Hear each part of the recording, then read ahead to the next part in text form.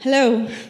Usually my voice is loud enough to be heard all around, but I'm Stacey. I'm on the staff team here, so I'm just going to read God's word and pray this morning.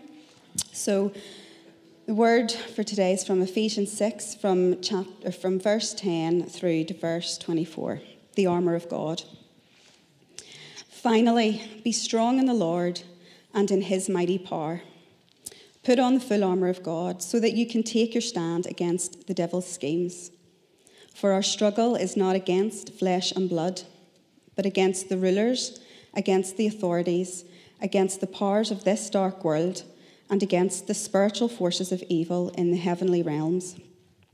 Therefore, put on the full armour of God, so that when the day of evil comes, you may be able to stand your ground, and after you have done everything to stand firm then with the belt of truth buckled around your waist, with the breastplate of righteousness in place, and with your feet fitted with the readiness that comes from the gospel of peace. In addition to all this, take up the shield of faith, with which you can extinguish all the flaming arrows of the evil one. Take the helmet of salvation and the sword of the Spirit, which is the word of God. And pray in the Spirit on all occasions with all kinds of prayers and requests. With this in mind, be alert and always keep on praying for the Lord's people. Pray also for me that whenever I speak, words may be given me so that I will fearlessly make known the mystery of the gospel, for which I am an ambassador in chains. Pray that I may declare it fearlessly as I should. I can't say this name. Say it. That one. The dear brother and faithful servant of the Lord will tell you everything, so that you also may know how I am and what I am doing. I am sending him to you for this very purpose, that you may know how we are, and that he may encourage you. Peace to the brothers and sisters, and love with faith from God the Father and the Lord Jesus Christ. Grace to all who love our Lord Jesus Christ with an undying love. Tychicus. Tychicus is the name. Tychicus. There's not too many of those in Northern Ireland. Tychicus Hawthorne. I know time has rolled on. We've had a brilliant service already, and in many ways that would be enough. We've heard enough. I'm actually just wrecked inside listening to Jamie and Lydia. Just brilliant feedback on the Blue Houses. But equally, this is the last in our series, and I've got lots to say. So we're going to finish this off this morning. We will get straight into it because I am aware of time, but it's just wonderful to be here this morning and sense the presence of God among us and what the Lord is speaking into our hearts. So Paul comes to the conclusion of the Ephesian letter this morning, and he begins with these words: be strong in the Lord and in his mighty power. Be strong in the Lord and in his mighty power. Just in case the Ephesians are tempted at the end of this letter to default back to self-reliance and self-power and self-strength, Paul reminds them to be strong in the Lord and in his mighty power. I think we all need that constant reminder. We're all tempted to go back to lean on our own strength, and we need to be those who are strong in the Lord, not in ourselves, and in his mighty power. This series for me has been a joy and a blessing and a challenge, and I hope it has been for you as well as we journey through Paul's letter to the Ephesians. We're preparing to make our next movement towards Pentecost Sunday in a few weeks' time. And as we do that, my desire echoes the Apostle Paul's. And my desire for all of us would be, Carmoney Church, be strong in the Lord and in his mighty power. For Jamie and Lydia and the team, be strong in the Lord and in his mighty power. As you go back down to Central, back to the Blue Houses, be strong in the Lord and in his mighty power. As we live our lives forward into the future that God has for us, let's not be those who rely on our own strength, inadequate strength.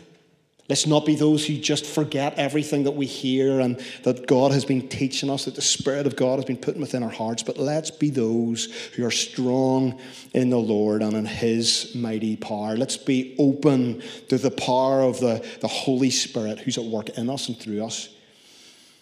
Back in chapter 1, just to cast your mind back, Paul began his letter to the Ephesians by praying that their eyes would be opened. Chapter 1, verse 19, to his incomparably great power that is for us who believe. And then Paul continues and he says that power is the same power as the mighty strength that he exerted, that God exerted when he raised Christ from the dead and seated him at the right hand of the Father in the heavenly realms.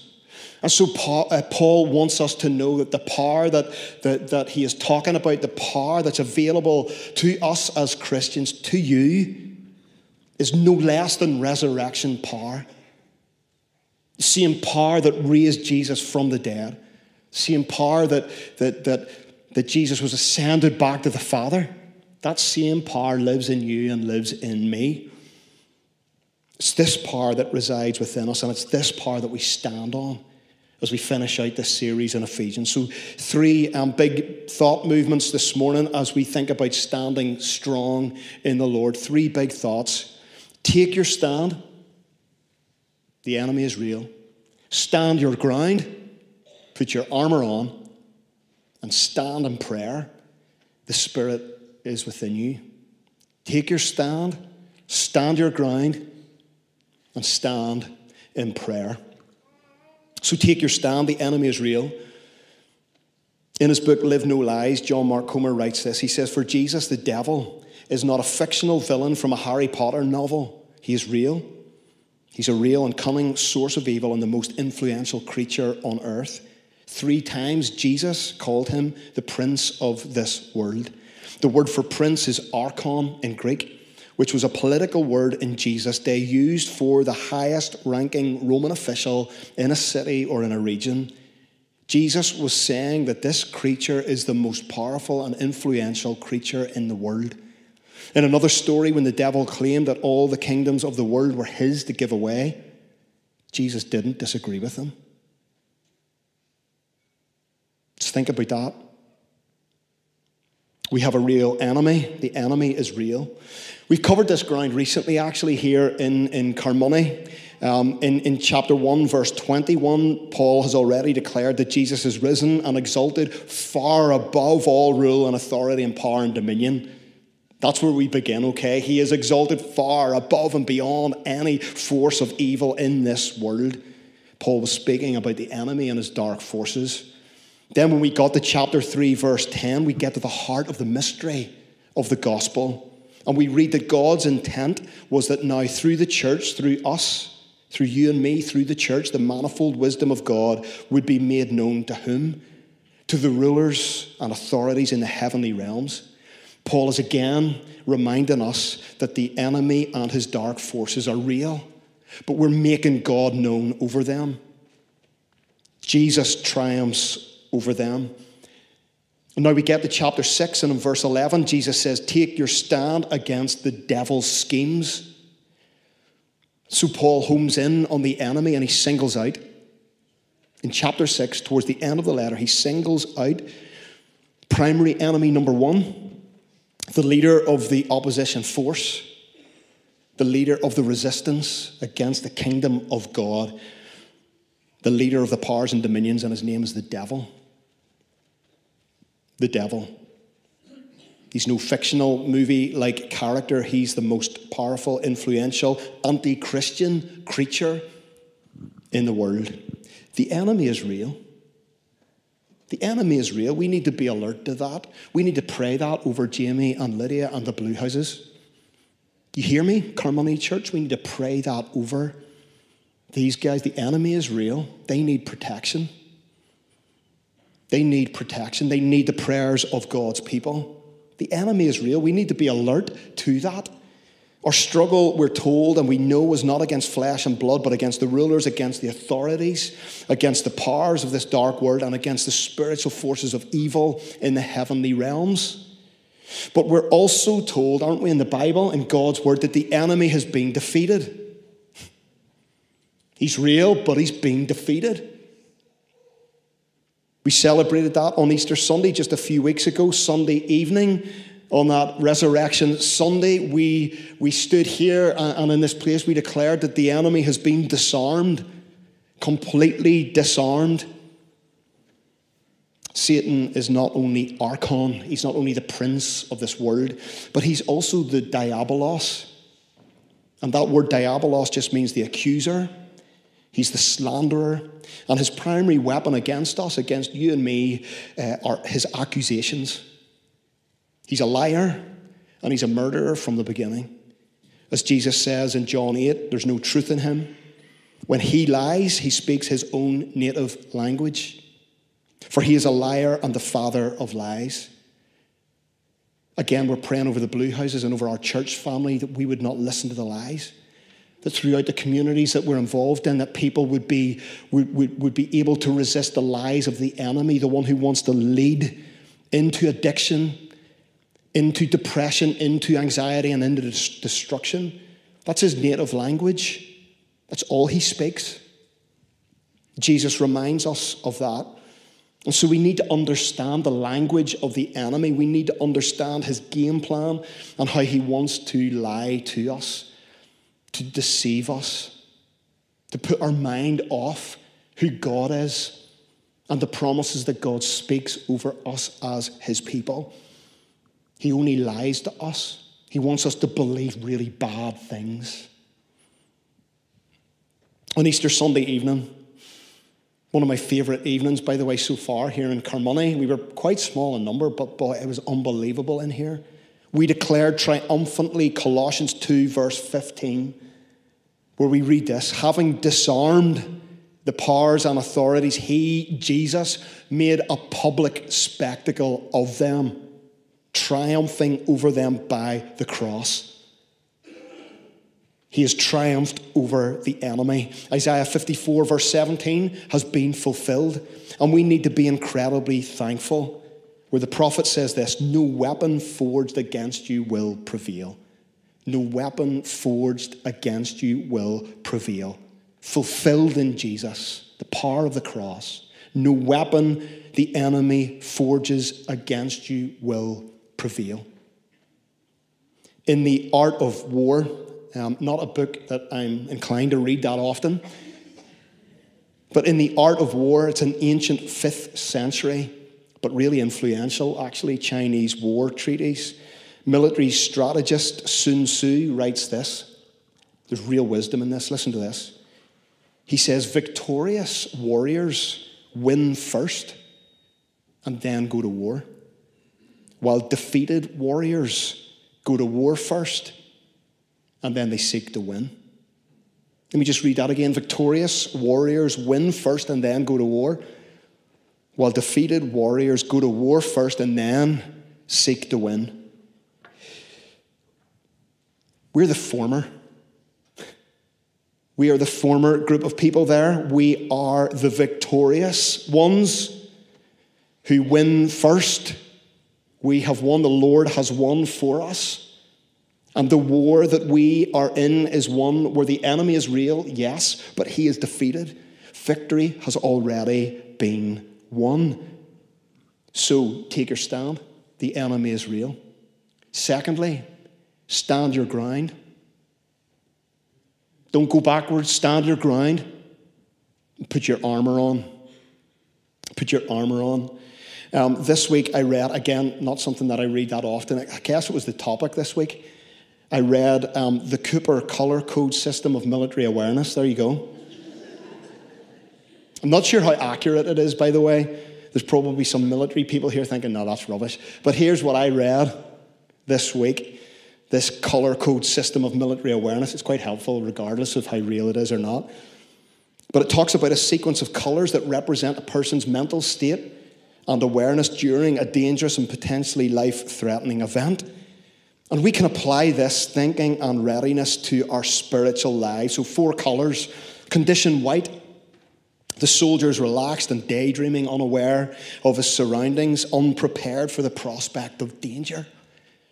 A Christian in this condition is easy prey for the enemy. Condition yellow, soldiers relaxed physically but mentally alert, not expecting trouble but would recognize it if it arose. And a Christian at this level may sense trouble coming, but he's just not ready to confront it yet.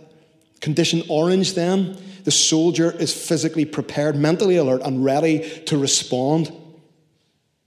And a Christian at this stage has put his armour on. The full armour of God. Condition red then, the soldier's focused, responding to an attack that has come their way. And a Christian who is in condition red utilises the armour and the weapons of victory that God has given to us to engage in victorious combat against the evil one as God fights for us. I wonder what colour stage you would say that you're at.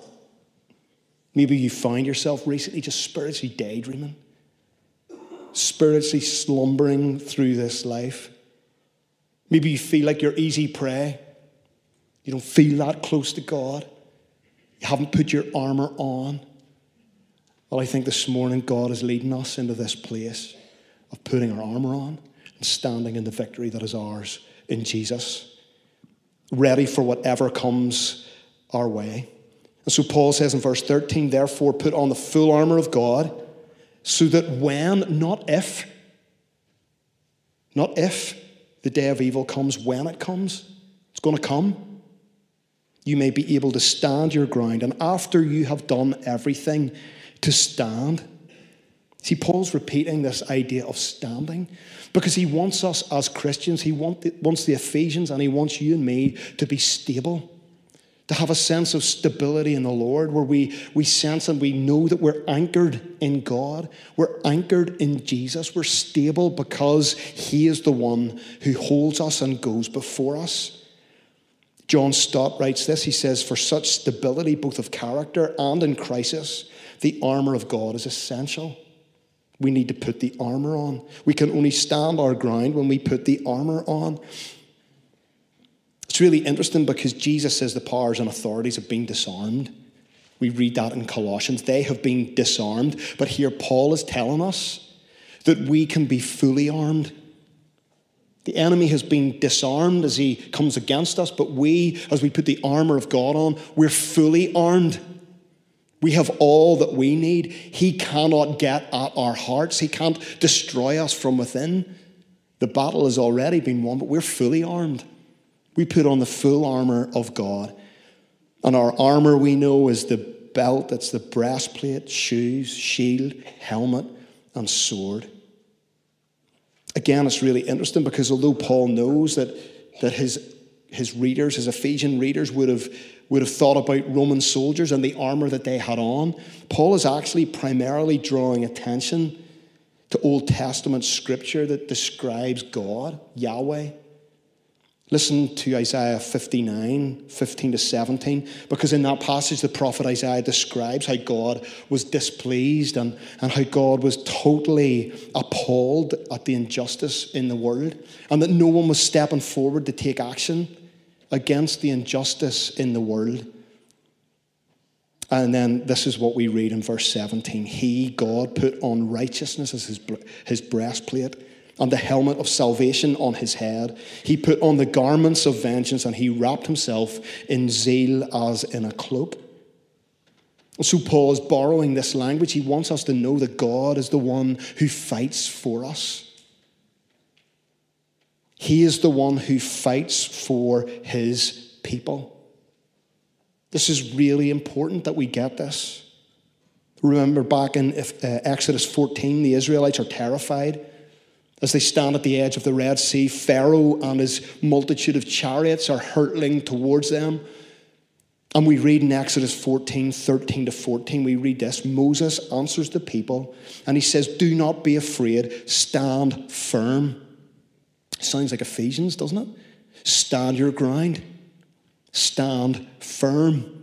And then he says, you will see the deliverance the Lord will bring you today. The Egyptians you see today, you will never see again. And then he says this, the Lord will fight for you. The Lord will fight for you. You only need be still. The Lord will fight for you. You only need be still. My own Bible reading plan this morning landed in Deuteronomy 20, where in verses 3 and 4 I read this morning. When you go into battle, do not be afraid, for the Lord your God is the one who goes with you and will fight for you. Your enemies will be beaten and he will give you the victory. We must take note that God fights for us. He is the one who fights for us. King Jesus fights for us. We're not told here to fight. We're not told to go and try to defeat the enemy as we go to war. We're told that he fights for us. We put our armor on. We put the armor on and we stand our ground and God fights for us. Can you picture that? We put the armor on, we stand our ground, God fights. He fights for us. He defeats the enemy. The enemy has already been defeated. The Lord will fight for you. You only need to stand your ground. Like we said, our armor, the armor of God, is comprised of belt, breastplate, shoes, shield, helmet, and sword, which metaphorically represents truth, righteousness, the gospel, faith, salvation, and the word of God. The armor is what protects us as we take our stand. It's impenetrable, it's defensive, and it's offensive, especially the sword of the Spirit, the Word of God. You'll notice that all the armor is on the front. There's no armor on the back. You've probably heard this before. Why is that? Well, there's no defense if we turn our back. We stand. We stand our ground and God fights for us. We don't turn our back. We're not to run away, afraid, somehow believing that the enemy is greater than the one who fights for you. We stand our ground and God fights. So where is this heading to this morning? How do we take our stand? We stand our ground. But what's the best tactic that we can do in this war? Well, we stand in prayer. The Spirit is within us. We stand in prayer. It sounds so counterintuitive, doesn't it, to simply stand, to be still. Armor on, not to fight, but to let Jesus fight for us. There's a call upon us to be still, to wait upon the Lord, to be in the place of prayerful anticipation, to place all of our waiting hope in Him, to linger with God in His presence, to place every ounce of our trust in Him as the one who fights for us. That's why I love, and I think Psalm 46 is so loved. Maybe I could invite the worship team forward. We're going to sing in a moment or two. Psalm 46. God is our refuge and strength. He's an ever-present help in trouble. Therefore we will not fear.